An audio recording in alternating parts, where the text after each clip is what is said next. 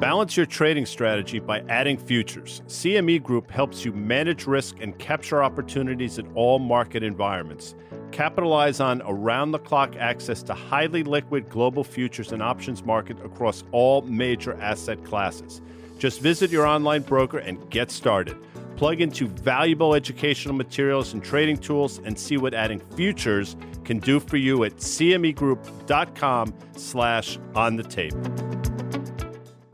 iConnections is the world's largest capital introduction platform in the alternative investment industry. iConnections' membership-only platform brings together the asset management community, providing allocators and managers with the opportunity to connect both physically and virtually. With an impressive network of over 4,000 allocators and 900 managers, their community oversees an astounding $48 trillion and $16 trillion in assets, respectively. iConnections is also the driving force behind the alternative investment industry's most renowned in-person events. We invite you to join iConnections at their upcoming event, SALT iConnections in New York, taking place on May 20th through the 21st at the Glass House in New York City. This two-day event is packed with one-on-one cap intro meetings and content. To explore more about iConnections events and gain access to their members-only platform, visit iConnections.io.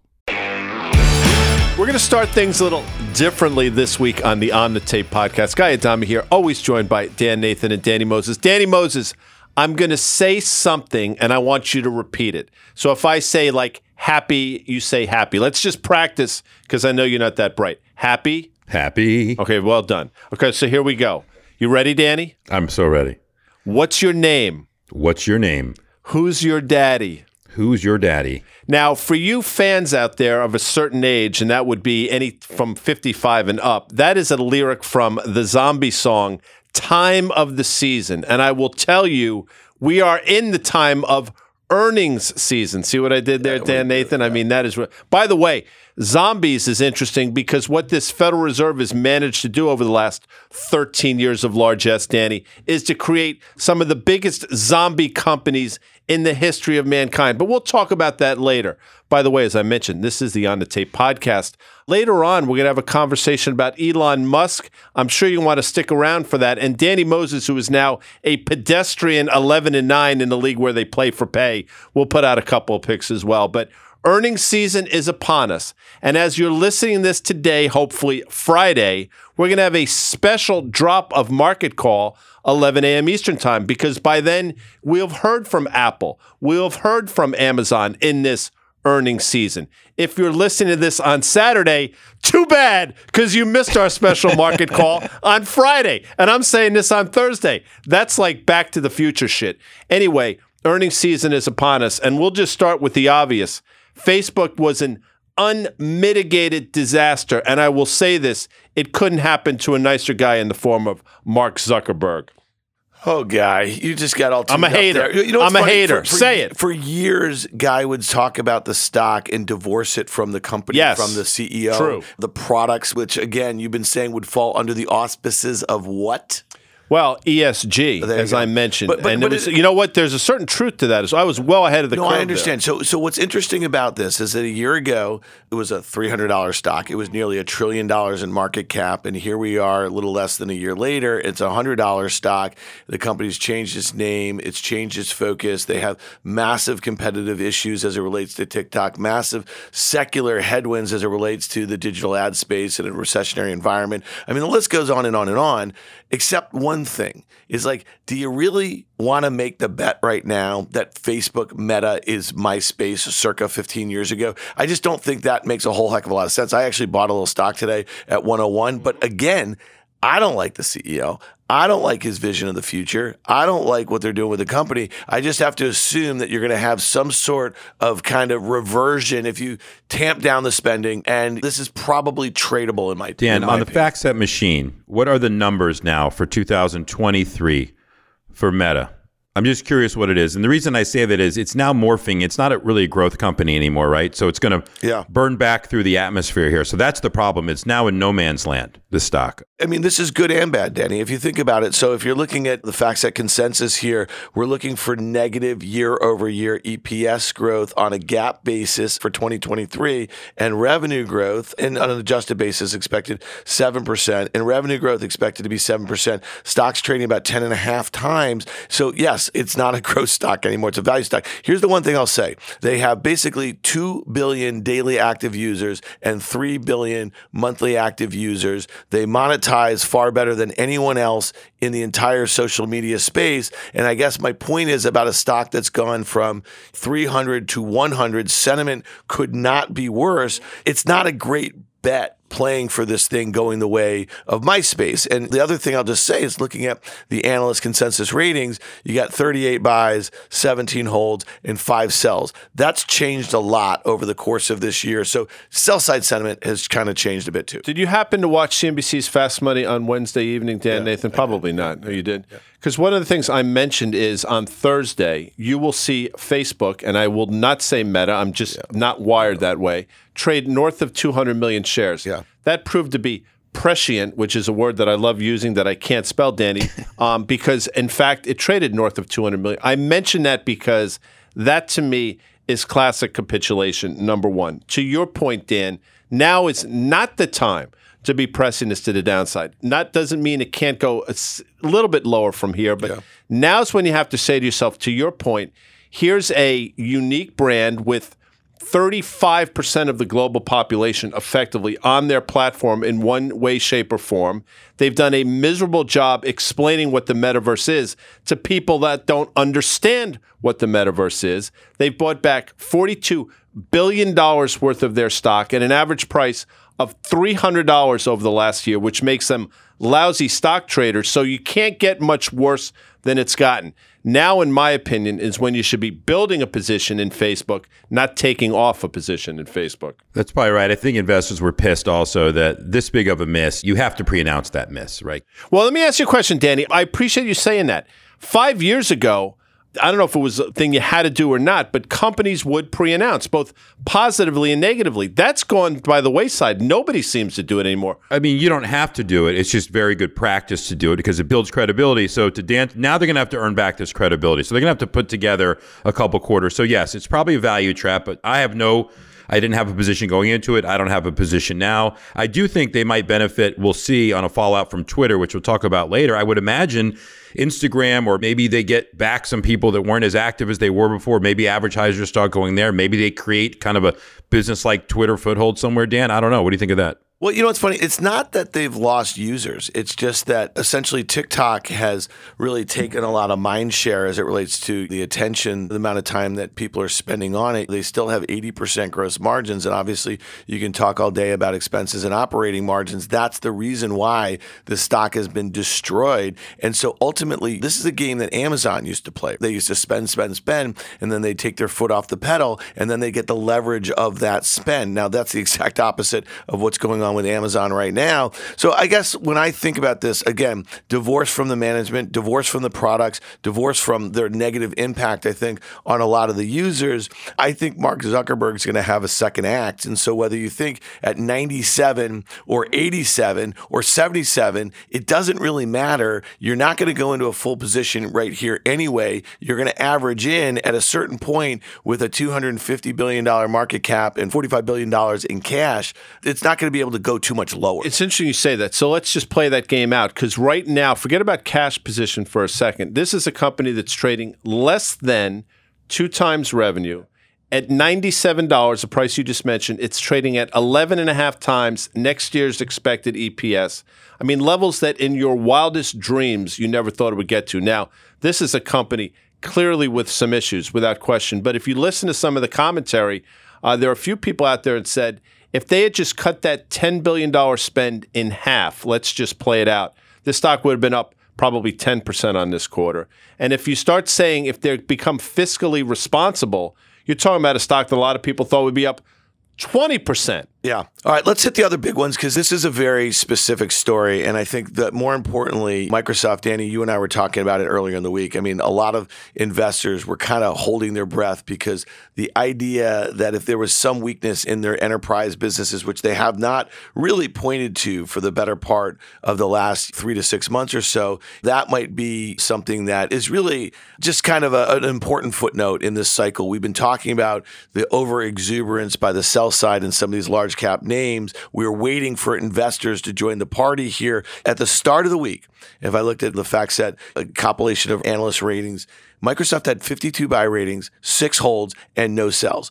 Alphabet had 48 buy ratings, 4 holds, no sells. Amazon, 55 buy ratings, 2 holds, 1 sell. I mean, just think of the exuberance that exists as far as the sell side and that front. So now all of a sudden, a lot of analysts actually had to kind of change their tune a little bit in the Microsoft and the Google. And let's see what they have to do with Amazon tonight. Well, what's interesting is that we kept saying if they come and take out the generals, which they're doing right now, the market was at risk. What's amazing is that money is finding a home in certain things in some of these other earnings that are out there, right? Caterpillars of the world, McDonald's of the world, like things like that. And it's really interesting to watch that happen, like to kind of the old school industrials and old school restaurants, companies that have been through many cycles. And so we're watching this transition. It's probably the healthiest thing that you could actually hope for. We'll get to the central banks in a minute. It's probably the healthiest thing you can hope for is you're kind of moving from these, not into cash, into other names, which happen to be putting up decent numbers. So to me, that's my main takeaway is you had an excuse to sell these companies. You also had an excuse to put them in something else. And those are two completely different things, in my opinion.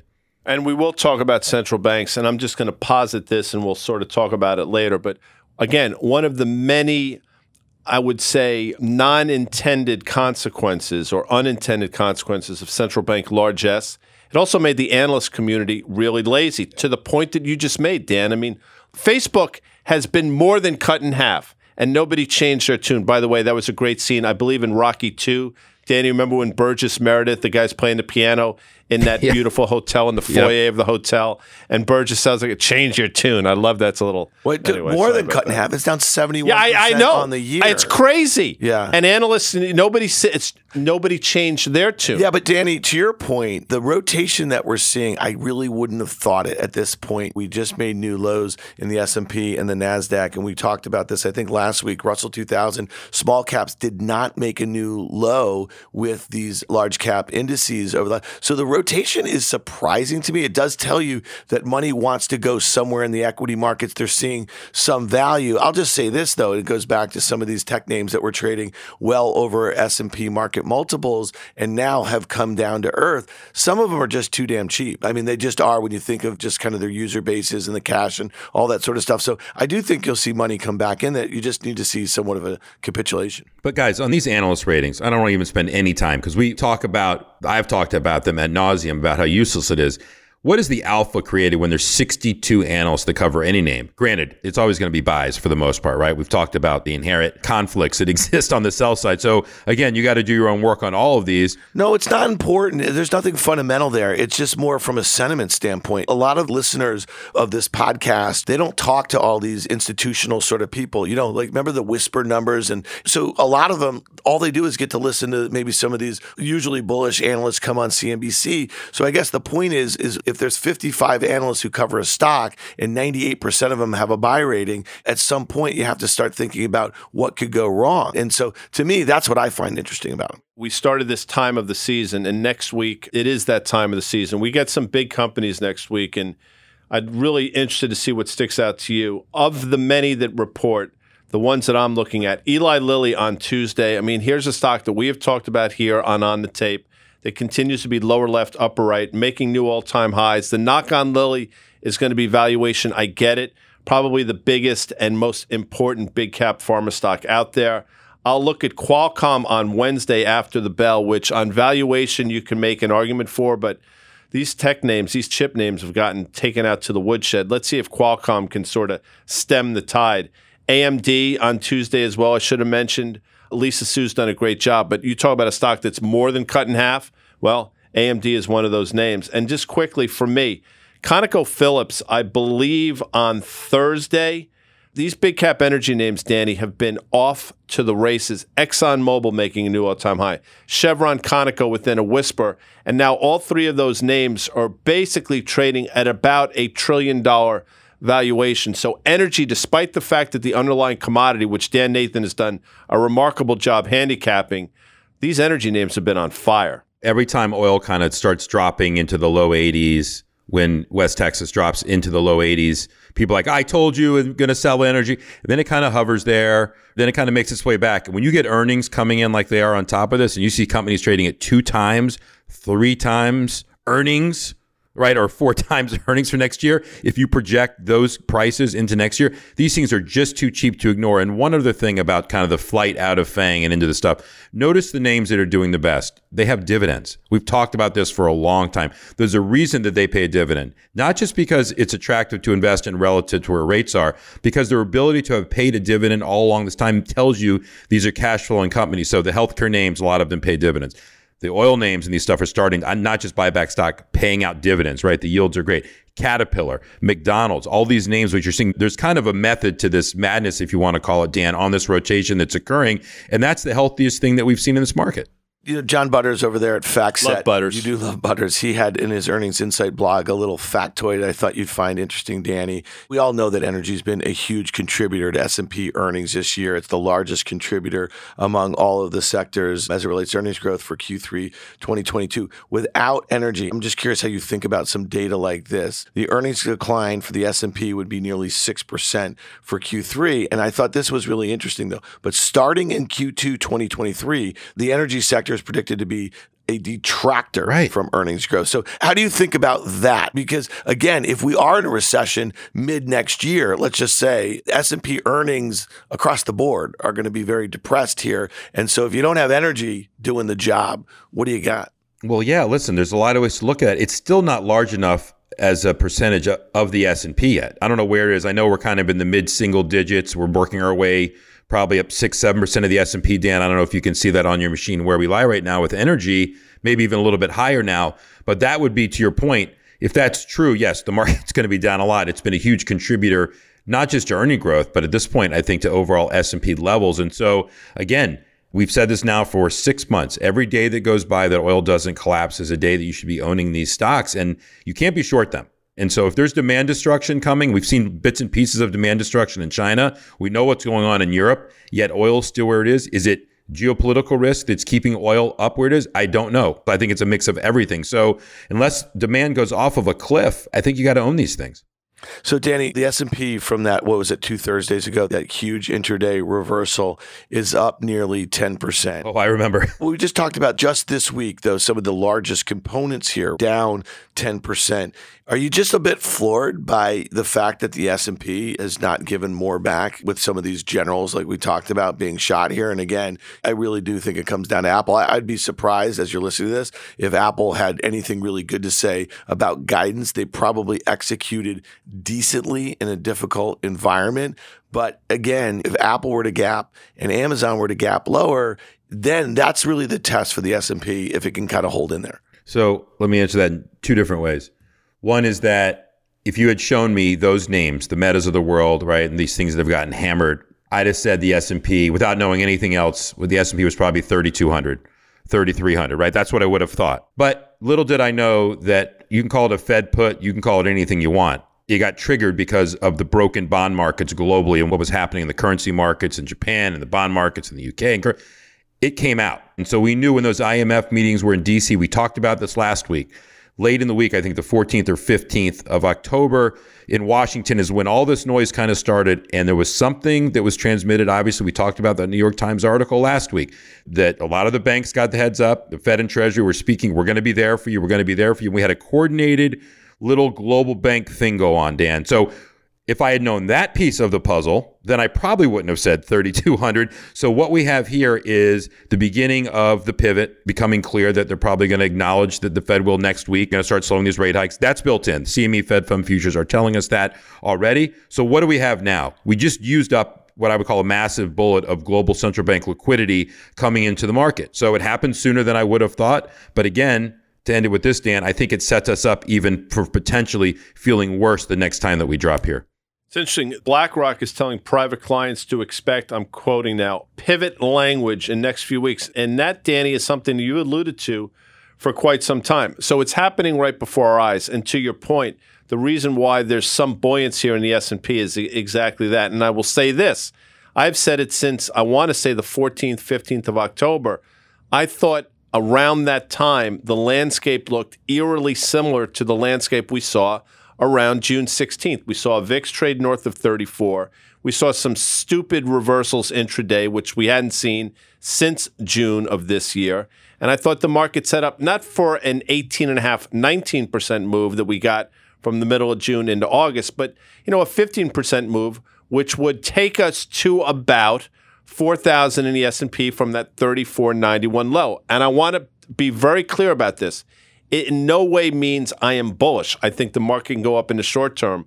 I still think when the dust settles, after everything we've learned about earnings, the landscape, the slowdown, 3,400 and lower is a foregone conclusion. And that's interesting because there's two ways for me to respond to that a little bit. I mean, we know a lot more than when the market started to rally in June and really got a little bit of a juice of some lighter fluid in mid to late July. And then we had this crescendo into mid-August. But what do we know? We know that the earnings picture is much worse. Yes. We also know that a lot of analysts and strategists are starting to come around to that. So we're just starting to see those revisions for next year's S&P earnings. On the economic front, though, there's one little thing that it's just a bit pesky here, and that's the unemployment rate. And so here we are at 3.5%. So for everyone who thinks that the Fed is going to be able to really, whether it's a pivot or a step down or where there's all sorts of language, I don't know with wages where they are, I don't know how they do that just yet. So I'm not saying that the December meeting should be anything more forecast than 50. And I'm in your camp, Danny. I mean, I do think that there's no way that they're going to continue to raise rates into the new year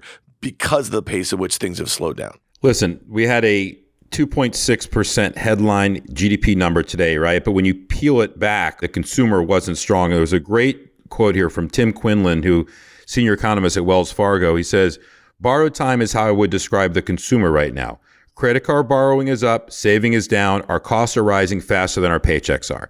That kind of sums it up. So you can look at the headline number, the GDP, but to me, that's kind of where we are. And it's not about being bearish or bullish. This is actually just trying to extract the facts of kind of what's coming in and how to interpret that and how do we help people. We've been saying all along, there are a lot of names that you can own in this market. We've had strategists on which have echoed that as well. Healthcare companies that have pricing power. You saw McDonald's, you saw Chipotle, however you say it. I can never say it correctly. But what did they say in their quarter? They're expecting their products to be 15% higher in Q4 year over year. So a burrito that was $6 is almost $7 at this point. They're telling you what they're going to be doing. Yes, it's holding up for now, but there's going to be a breaking point that obviously hits here at some point to the consumer. Well, that's where real inflation is, right? When you hear from Coca-Cola, when you hear from Pepsi saying they had 16% growth, no, they didn't. They raised prices by 16%. So if you really want a benchmark of where inflation is, they're effectively telling you that. But what's interesting, and again, here's the Fed.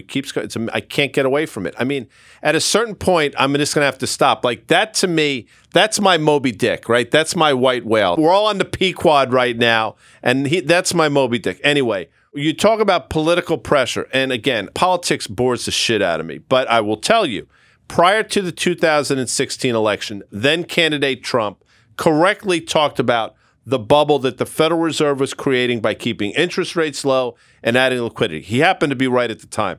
Magically, when he was President Trump, he went full 180 on then Jerome Powell, saying interest rates are too high, you're killing the economy. October into December of 2018, he browbeat Jerome Powell into then acquiescing.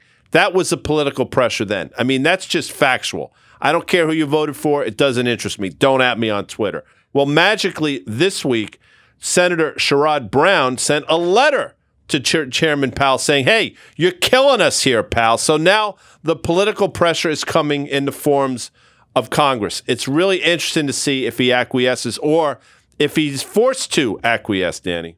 Yeah, listen, I mean, midterm elections coming. We were trying to keep the price of oil low, releasing oil out of the SPR, right? These are the things that you would normally do. It's common sense stuff that's occurring. I'm sure Washington right now is thrilled that the market has recovered. Maybe they think that helps them. Was there something coordinated there with Yellen and the Treasury? I don't know. It wouldn't be out of the ordinary, right? That's kind of normal course politics and what's happening. So, but beyond that, looking past all of this, does that mean we're supposed to sell the election regardless of the outcome because of what's happening here? I don't know. But looking forward here, Q4 and European winter, which has more meaning than one coming to us, just because we know, yes, energy prices have subsided there because storage is ample right now, but it's only going to take a couple cold streaks over there to get those prices back up. So things have settled. You have the pot on the stove. It was boiling. It's still on the stove. It's simmering right now. I expect it to reboil up here soon. So, we try to look ahead and game these things out. So, again, I think the market rallies into the midterm, and I think a couple of things are going to happen post. When you no longer have to run for election, all bets are off, especially in terms of, Danny, what it can mean to energy prices. Because to your point, we've released everything from the SPR. They've tried to somewhat successfully keep crude oil prices down, despite the fact that gas prices are headed higher. I would submit that you could see a huge commodity rally post-election, because at that point, nobody needs to run for anything, and you have 2 years to sort of figure it out. And again, I'm not a conspiracy theorist. That's how I look at the world right now. Listen, people love when the White House is controlled by one party and Congress is controlled by the other. That's always been a recipe, right? People will tell you, oh, that's the best time the market can perform. Well, with the Republicans, if they do take control, there is no tax cut coming. You want to see what just happened in the UK when they tried to cut taxes? Let me tell you what's going to happen here, because we have some issues with some debt that's occurring. So those old playbook, throw them out the window. But I will tell you, that is another bullish pattern or bullish thing that has occurred here recently, is the belief that that's going to happen. So whether that happens or not, we shall see. But I think that's what's going on as well, Dan. So, Danny, what do we like here, buddy? I've been playing around with some of these names that have just kind of beaten up, sentiment really bad. We know what the headwinds are. It's nothing fundamental. I think we did spend a lot of time on Meta. There's a lot of own goals right there, right? Like, we can all agree on that. That's just a company that shifted course, and maybe they saw something that was coming.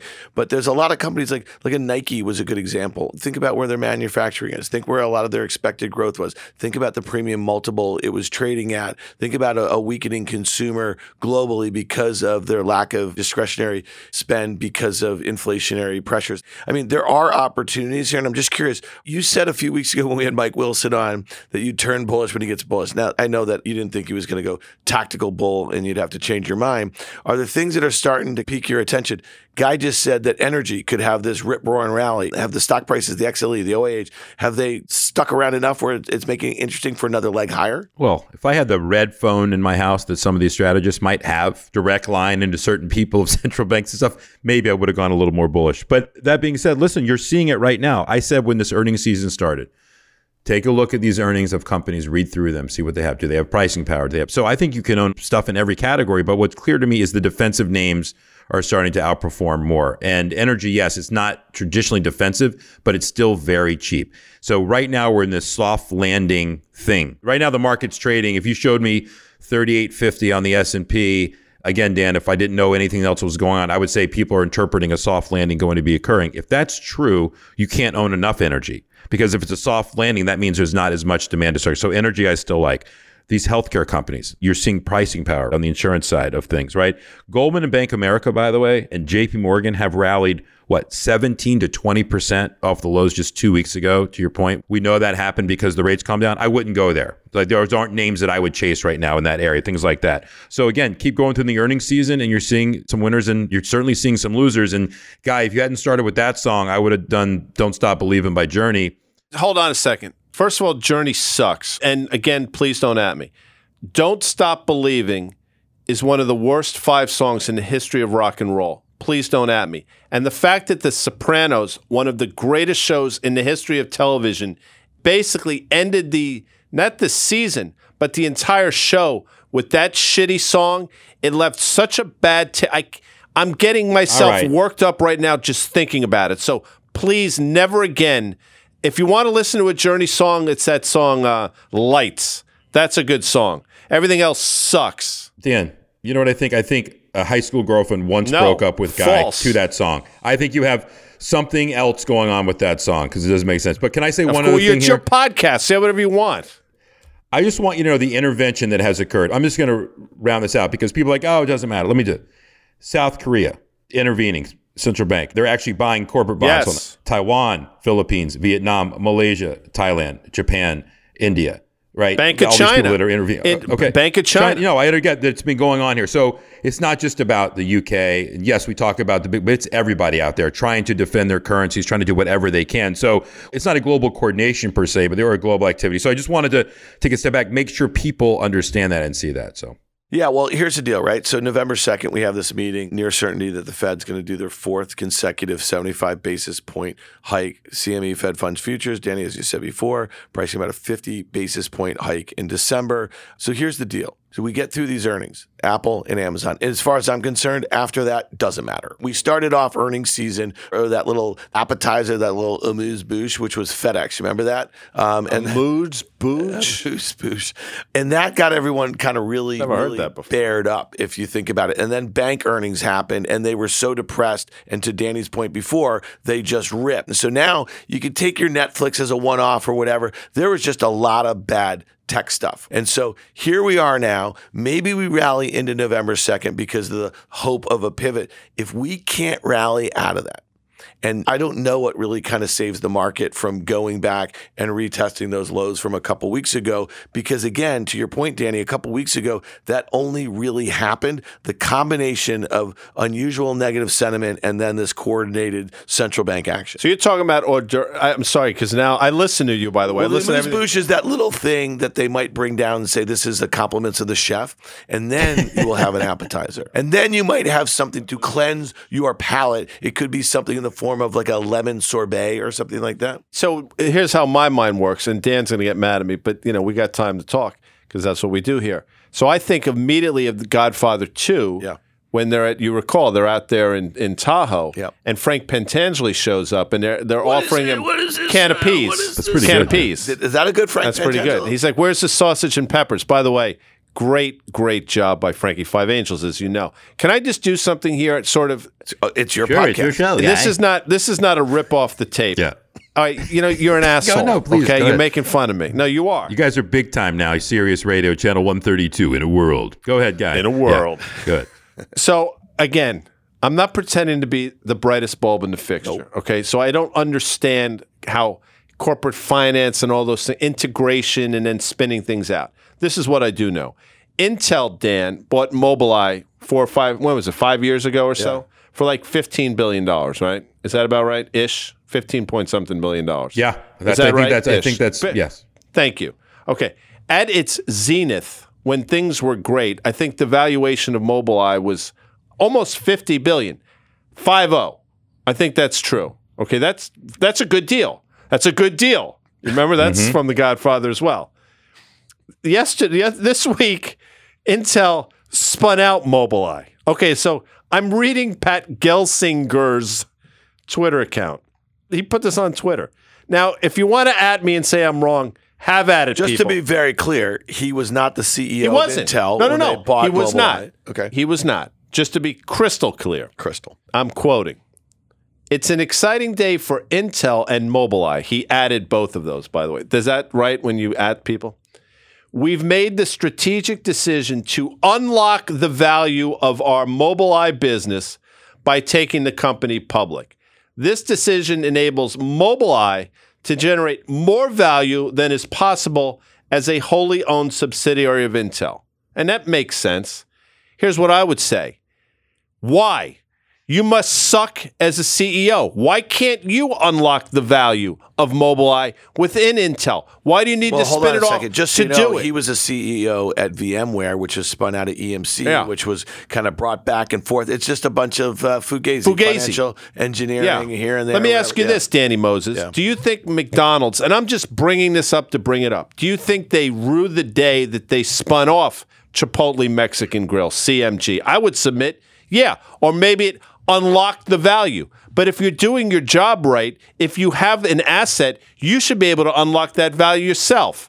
I'm just throwing it out there. That's not my rip-off. That tape. is a That's ride. just me. You just ride. No, That- but am I wrong? No. Tell me I'm freaking wrong. No, listen. Do your job better. You don't have to spin it out. if there is value, you should be able to unlock it with the geniuses you have in the C-suite. And if you can't, get somebody else in that can. Well, hold on. This goes both ways, Danny, and you might appreciate this. You look at some of the parts of Amazon, and you see that basically AWS is the entire valuation. Their North American retail business is valued at almost negative. And there's a couple of different ways to think about that. Sometimes it gives you a lot of cover if you're a CEO or a management to do a bunch of things. It's kind of like the alphabet other bets. So if you split up the companies, goes back to good bank, bad bank. At the end of the day, Intel is trading at 7-10-year low, whatever the hell it is. That's correct. You have a fiduciary responsibility to kind of unlock value where you think it exists. And my point is, if you're running a company efficiently, you should be able to unlock that value under the umbrella. But we could all agree. Let's just say Amazon went down another 50% or something like that. AWS is going to get spun out. It would have to be spun out, right? It's the same thing of eBay and PayPal. They split them up. Hewlett split up. I mean, the list goes on. So here's the baseball analogy. So if you're shitty enough as a baseball team, let's just say, and you have star players, you got to get rid of them. And I would say, why don't you keep the star players and get rid of the rest of this shit? But that's the way I look at the world. Maybe, Danny Moses, maybe I'm looking at the world the wrong way. Maybe I'm looking at through the lens of a Sicilian, and I should be looking at the lens of sort of a business person. Listen, they're under a lot of pressure to create, as Dan mentioned, just a distraction, shareholder value, whatever it might be. The stock is languishing. I mean, Intel's been an absolute disaster. So you're right. They bought it for around $15 billion. I think when they spun this back out, I think it was around 17, I think. So what can they do now? Can they focus on more of a buyback? Can they do whatever? They got to keep paying this dividend. I don't know what they're going to do, but they were under pressure. They probably sat around the board, what can we do to please our shareholders? And I guess that's the thing that came up. So yeah. Well, it didn't please the shareholders because Intel still sucks. Understood. And I don't know why I'm dogpiling on the Intel rabbit because, it's interesting. AMD used to exist. By the way, I mentioned AMD reports next week. So Intel wouldn't be a monopoly. They literally, the only reason for their existence is so Intel could fly under the radar screen of the SEC or whatever entity governs those things. And Intel got lazy. And guess what? The world passed them by. And the world is passing by Pat Gelsinger. And Pat, if you're listening to the On the Tape podcast, we invite you to come on and defend yourself because my sense is you would like to be able to do I don't think exactly they got lazy. I mean, they got lazy. Well, no, they misexecuted. And it is pretty amazing, though, that Intel has a $107 billion market cap versus AMD at about 95, and they have more than 2.5 times their sales. So they've just misexecuted in some of these higher growth areas, and AMD has done a really nice job taking market share. So I suspect Intel, we're talking about this right now, it's down to about 26.25 or so. And by the time you're listening to this, I'll bet you this thing is down at least 10, maybe 15%. It's going to be a bloodletting. And just so you know, I mean, when you think about, we're almost a year in from the NASDAQ high, right? Mm-hmm. Which came in mid to late November or so. And you think of the average length of bear markets here, we're getting kind of long in the tooth. And especially when you think about large pockets within the equity market that are down 70, 80%, and they topped out maybe the summer of 2020. I mean, some of them. So we're getting long in the tooth. I'm really expecting a couple more huge capitulations. Mm-hmm. There's got to be a couple more. Alphabet is just careening lower, making new 52-week lows. I think Apple, if it were to go head back to those lows that we saw just a couple months ago, that's a good start. So we're seeing relative strength in small caps. We're seeing the banks, they stopped going down on fundamental news. That's good news. We're seeing rates. We haven't even talked about this. That 10-year yield, which has had that really steep uptrend today at 3.95%, looks like it wants to go back to 3.5%. So there's some ingredients in place here. We're just waiting for, in the U.S. dollar. And when you think about the dollar's impact, that's one thing we've heard from all these multinationals this week. I mean, Microsoft's results, if the dollar were to come in 5% after the huge ramp, that would also be, I think, an ingredient for trying to help put a bottom in the stock market. Lest you think we buried the lead or one of the bigger stories of the week, when we come back on the other side, we're going to be talking about Tesla and that genius Elon Musk bringing a bathroom sink into the headquarters of Twitter and all things Twitter. Let that sink in. Let that sink in. And as I mentioned earlier, a very pedestrian 11-9 Danny Moses. Keep going. Yep. A very pedestrian Danny Moses will give us his picks for week now. Is this week 8 in the league where they play for pay? Week 8. Stay with us, folks. With CME Group's micro-sized futures and options, you can access the same transparency and liquidity of the benchmark contracts with less upfront financial commitment. Diversify your portfolio and manage your exposure with the flexibility of CME Group micro contracts in crypto, metals, FX, energy, and equity indices. Learn more about what adding futures can do for you at cmegroup.com/micros. iConnections is the world's largest capital introduction platform in the alternative investment industry. iConnections' membership-only platform brings together the asset management community, providing allocators and managers with the opportunity to connect both physically and virtually. With an impressive network of over 4,000 allocators and 900 managers, their community oversees an astounding $48 trillion and $16 trillion in assets, respectively. iConnections is also the driving force behind the alternative investment industry's most renowned in-person events. We invite you to join iConnections at their upcoming event, SALT iConnections in New York, taking place on May 20th through the 21st at the Glass House in New York City. This two-day event is packed with one-on-one cap intro meetings and content. To explore more about iConnections events and gain access to their members-only platform, visit iConnections.io. And welcome back to the On the Tape podcast. Guy Adami, Dan Nathan, Danny Moses. I love my voice sometimes. It's the dulcet tones Sexy. of Guy Adami. Now, again, Elon Musk can't help himself. He strolls into the offices of Twitter. I guess that's out there in San Francisco. You were just out there, right, Dan? I was, yeah. Yeah, with a bathroom sink. He somehow thinks he's clever. This is what I tell people, and I'm not suggesting I'm effing Don Rickles, but if you're not funny, don't try to be, okay? I have moments when people You have lull, your moments, I and think they do that's true. lull. I'm sure there are people here on listening to the podcast that at some point today lulled So when they here's listen one to thing it. that's funny, and you know, like Ha when ha you funny think- or quirky funny? Well, when you think about this guy and you think about how much he enjoys being on Twitter and trolling people and all that sort of stuff, it's pretty fascinating that the richest man in the world is making one of the worst trades Yeah. that have ever existed. I mean, he's literally overpaying for something by $20 billion. Maybe more. Maybe more. $20 billion. I would submit, I think Danny's right. Think about this. I mean, think about how much Meta is down today. Yeah. About Think Snap. about how Snap, how much. Well, I mean, this thing is probably a $20 billion at best market cap. So I have a question for Danny Moses. He's not a dope. So why would he do that, Danny? I have an answer. I think you have an answer because it's easier, it's more cost effective it's a better trade for him to overpay by about $25 billion than for him to possibly be deposed and have to answer questions about literally everything. It all comes back to his brand and his ego. And if you think about just the number that he made up, the same way he made up the funding secured a few years ago on 420, because he wanted to be cute, he says 5420. I mean, that's how made up it was when it happened. But he got himself in a bind and couldn't get out of it. 2-7 offsuit, and he goes all in, and someone called him. And now he's buying this thing, which is really, I would even say, if that stock was 5420, Dan, if you were to chart that stock and align it where it was trading before all this nonsense happened and where it would be just with three of its peers, it's probably $20, probably somewhere in that range, right? So that's that. For the banks to go along with this to the degree they are is unbelievable to me because they're so wrapped up with him in other businesses, right? And SpaceX being another one, right? Where they're providing, obviously, a lot of funding for him and they think he's going to be a cash cow because they're going to eat it. I mean, there's billions of dollars of losses here sitting here potentially. They're not going to offload this debt, this $13 billion. They're going to sit on the bank's balance sheet. That's one. And then the equity investors that he brings in. We have yet to see, by the way, unless I've missed something, Dan, how much stock Musk actually sold, if any, if someone provided him another margin loan against his stock, whatever it would be. And then in the middle of all of this, the day before closing, we get a report come out on Reuters and all the other news services. The Department of Justice is involved in an investigation that has been going on for a year on full self-driving. But guess what?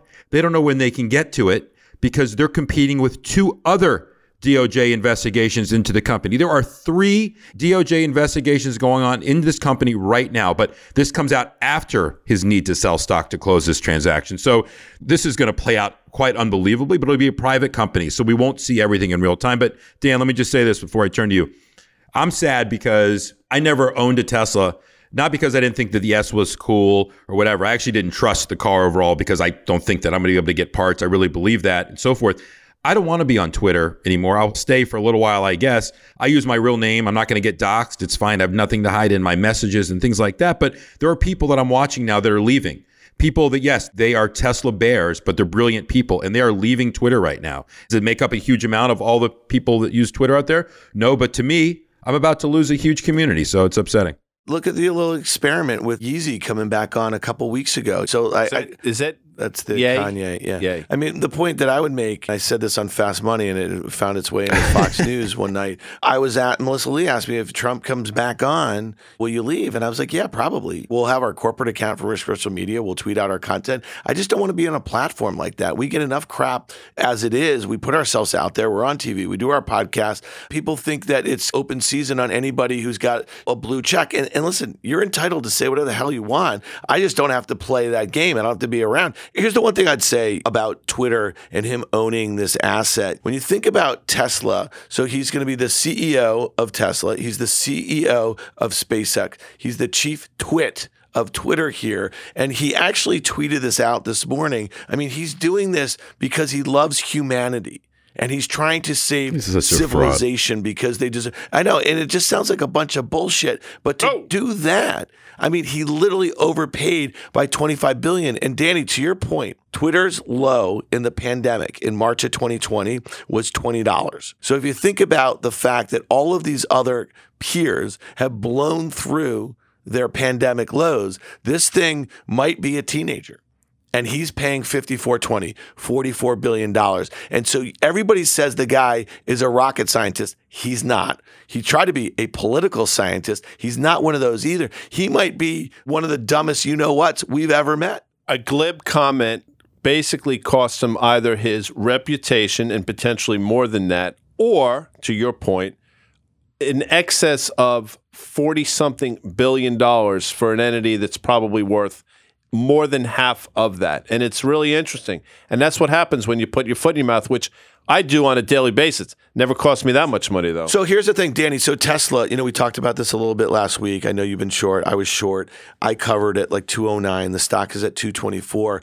The further he gets in with other assets like Twitter, the more risk I think there is to Tesla and its stock. Like, let's say that stock continues to go lower. Let's say the value of Twitter continues to deteriorate and they have to spend, $1.5 billion just to kind of fund that debt they're taking on to do this deal. You could find yourself as a Tesla shareholder in an unruly mess because he's getting margin calls all over the place. I think when it goes through 200, where's it go from there? Because it looks like it's about to really take a dump. The support is 175, which would be about a 58, actually closer to a 60% peak to trough decline from its all-time high that we made, I think, in November or December, which is remarkable that nobody talks about. So that's where I think inevitably that's where it lands because there's still so much.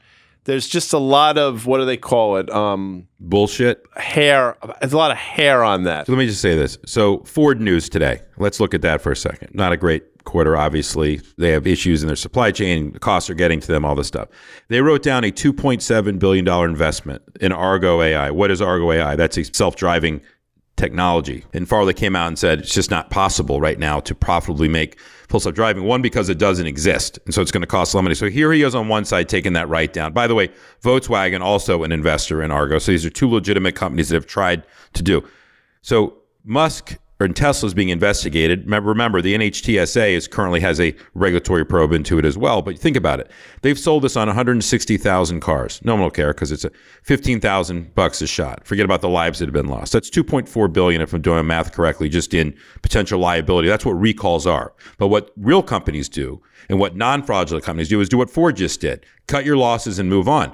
These guys obviously don't do that. So to your point of where the stock can go, again, I get it. Oh, he didn't have to sell stock, or maybe he did a personal guarantee, or maybe whatever. But now that he's closing on Twitter, he must have done everything that he needed to do related to the stock. So free to buy the stock. What are you buying? You're buying a guy that just lied to you about endless demand, who just cut prices in China 2 days after they reported the quarter, saying demand was still so strong. This goes on and on and on. And it's funny, I looked at the Form 4s today before he came on just to see if maybe he did sell stock, and I haven't seen it yet. He didn't, but everybody else has. And so everybody else keeps selling. And the other thing I'll say is, if this DOJ investigation, what's going on last year, by the way, they said this is going on for a year, he sold stock during that time period to claim for his tax bill, let's not forget. And as recently as this past Monday on the 10Q, did not disclose, quote, have not received any requests from the DOJ on any topic at all since May 2019. Okay, maybe what they think is significant and not. I'm just saying there's a lot of subjectivity in here. It's only going to get worse for him. And on Twitter, we saw what can happen quickly to someone like Kanye, right? Or Ye, whatever his name is, that happened quickly. I don't expect this roller coaster anytime soon. How much does that translate into his Tesla brand? We shall see, but I think everything's vulnerable in his world right now. On an earlier episode of On the Tape podcast, I mentioned it On and On, a great song by Stephen Bishop, you yacht rock fans. Also, he was in the movie, if you recall, Dan, Animal House, #1. #2, Ford would have been better off buying the screenplay of Argo, a great movie with Ben Affleck in 2012. I won't say Argo, fuck yourself, but you know what I mean. Academy Award winner. Ben Affleck, I love Ben Affleck, by the way. I know a lot of people don't. I happen to. That's one of the people that if I had a chance to hang out with him, I would do it in a heartbeat. You're a suspect. That was a good job by you guys. Okay, guys, just a little breaking news here. It's Thursday on the close, and Amazon just comes out, and I'm trying to go through the numbers here, guys, but the stock is down 20%. The implied move on this one was about 9% in either direction. It looks like an absolute bloodbath as I'm kind of looking at the current quarter and the guidance. It's both. It's just not pretty here. So we have 3 of the 4. Apple's due out a little bit, but Microsoft, Alphabet, now Amazon, all disasters, all double-digit moves to the downside. Danny, thoughts here, because we spent a lot of time talking about rotation. Can the market really find footing if these businesses have basically inflected whatever relative strength that they were seeing because of their moats and their monopolies and their managements and all that sort of stuff? It seems to be out the window right now. Yeah, I'm looking right now through the free cash flow decrease, the income decrease. I'm looking for layoffs. Remember, they laid off 100,000 people over the summer. It's not a small amount, and I'm seeing if they're saying anything there. But listen, shipping costs are high. Inflation's getting to them. They don't have necessarily pricing power, remember, right? They kind of pass it on. So obviously they're getting hit here.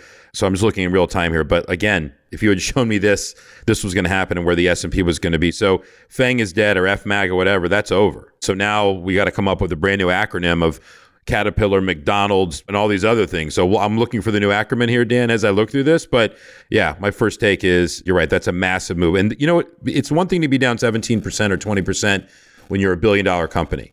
When you're wiping out tens of billions of market cap in a period of seconds and minutes that we've seen these large companies do, that's something to behold. And that's a lot of damage out there, regardless of what the overall stock market is doing, I will say. Amazon is a margin story. It's always been a margin story for me. Operating margins came in at 2% this quarter. A year ago, they were 4.4%. The street was looking for 2.3%. They just reported a third quarter. Their fourth quarter guidance, operating income, just listen to this for a second. This is their guide. 0, which is nothing, to $4 billion. I mean, you could drive a truck through that. FactSet numbers were $5.05 billion. You can do the math. You take the midpoint of that, and you're talking about a guide down of roughly 40, 50, maybe 60%, which is a staggering number. So we'll obviously be watching this very closely next week. As I mentioned earlier, this is week 8 in the league where they play for pay. Danny Moses is a pedestrian 11-9. Now, what he'll tell you is at 11-9, you're still making money. I will say to you that given the season he had last year, 11-9 is an embarrassment. But there's always this week to get back on the right side of the ledger, Danny. So without further ado, your NFL picks, please. Before we came on air, I talked to Dan. We're back to even for the year. We're going to bury it. It's over. He's just done with this. We're going to do a workout here. I can't do it anymore. And when we go to Il Molino on the nights with our friendly bartender, we can always make bets with him there and pass around $100 bills. That's right. So I was going to take Baltimore. I'm just going to say this right now. I'm betting on Baltimore tonight now that they're getting 2. But what scared the crap out of me is that line opened up against Tampa Bay Thursday night game. Baltimore was -1.5. They're now getting 2. Do you know that Tom Brady hasn't lost 3 games in a row since 2002? I think that's what's going on here. But not one of my picks, and I'm not going to put it out on Twitter so I don't get credit for it, but I just want to let you know I am betting Baltimore +2 tonight. All right. I'm going to keep riding the Cincinnati Bengals on fire. I told you 2 weeks ago when he got back to New Orleans, back to the Superdome, whatever they call it now. He would find his rhythm, Joe Burrow. They're going to destroy Cleveland on Monday night.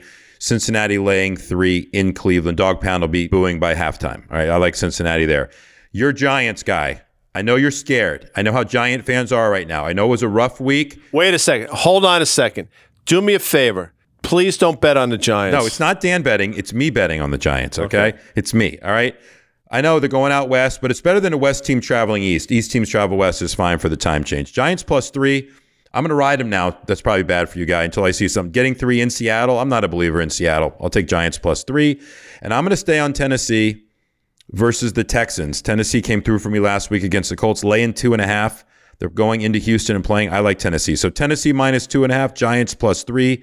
Cincinnati -3. I saw some 3.5s out there on Cincinnati. I would buy it to 3. Would not want the half lane out there.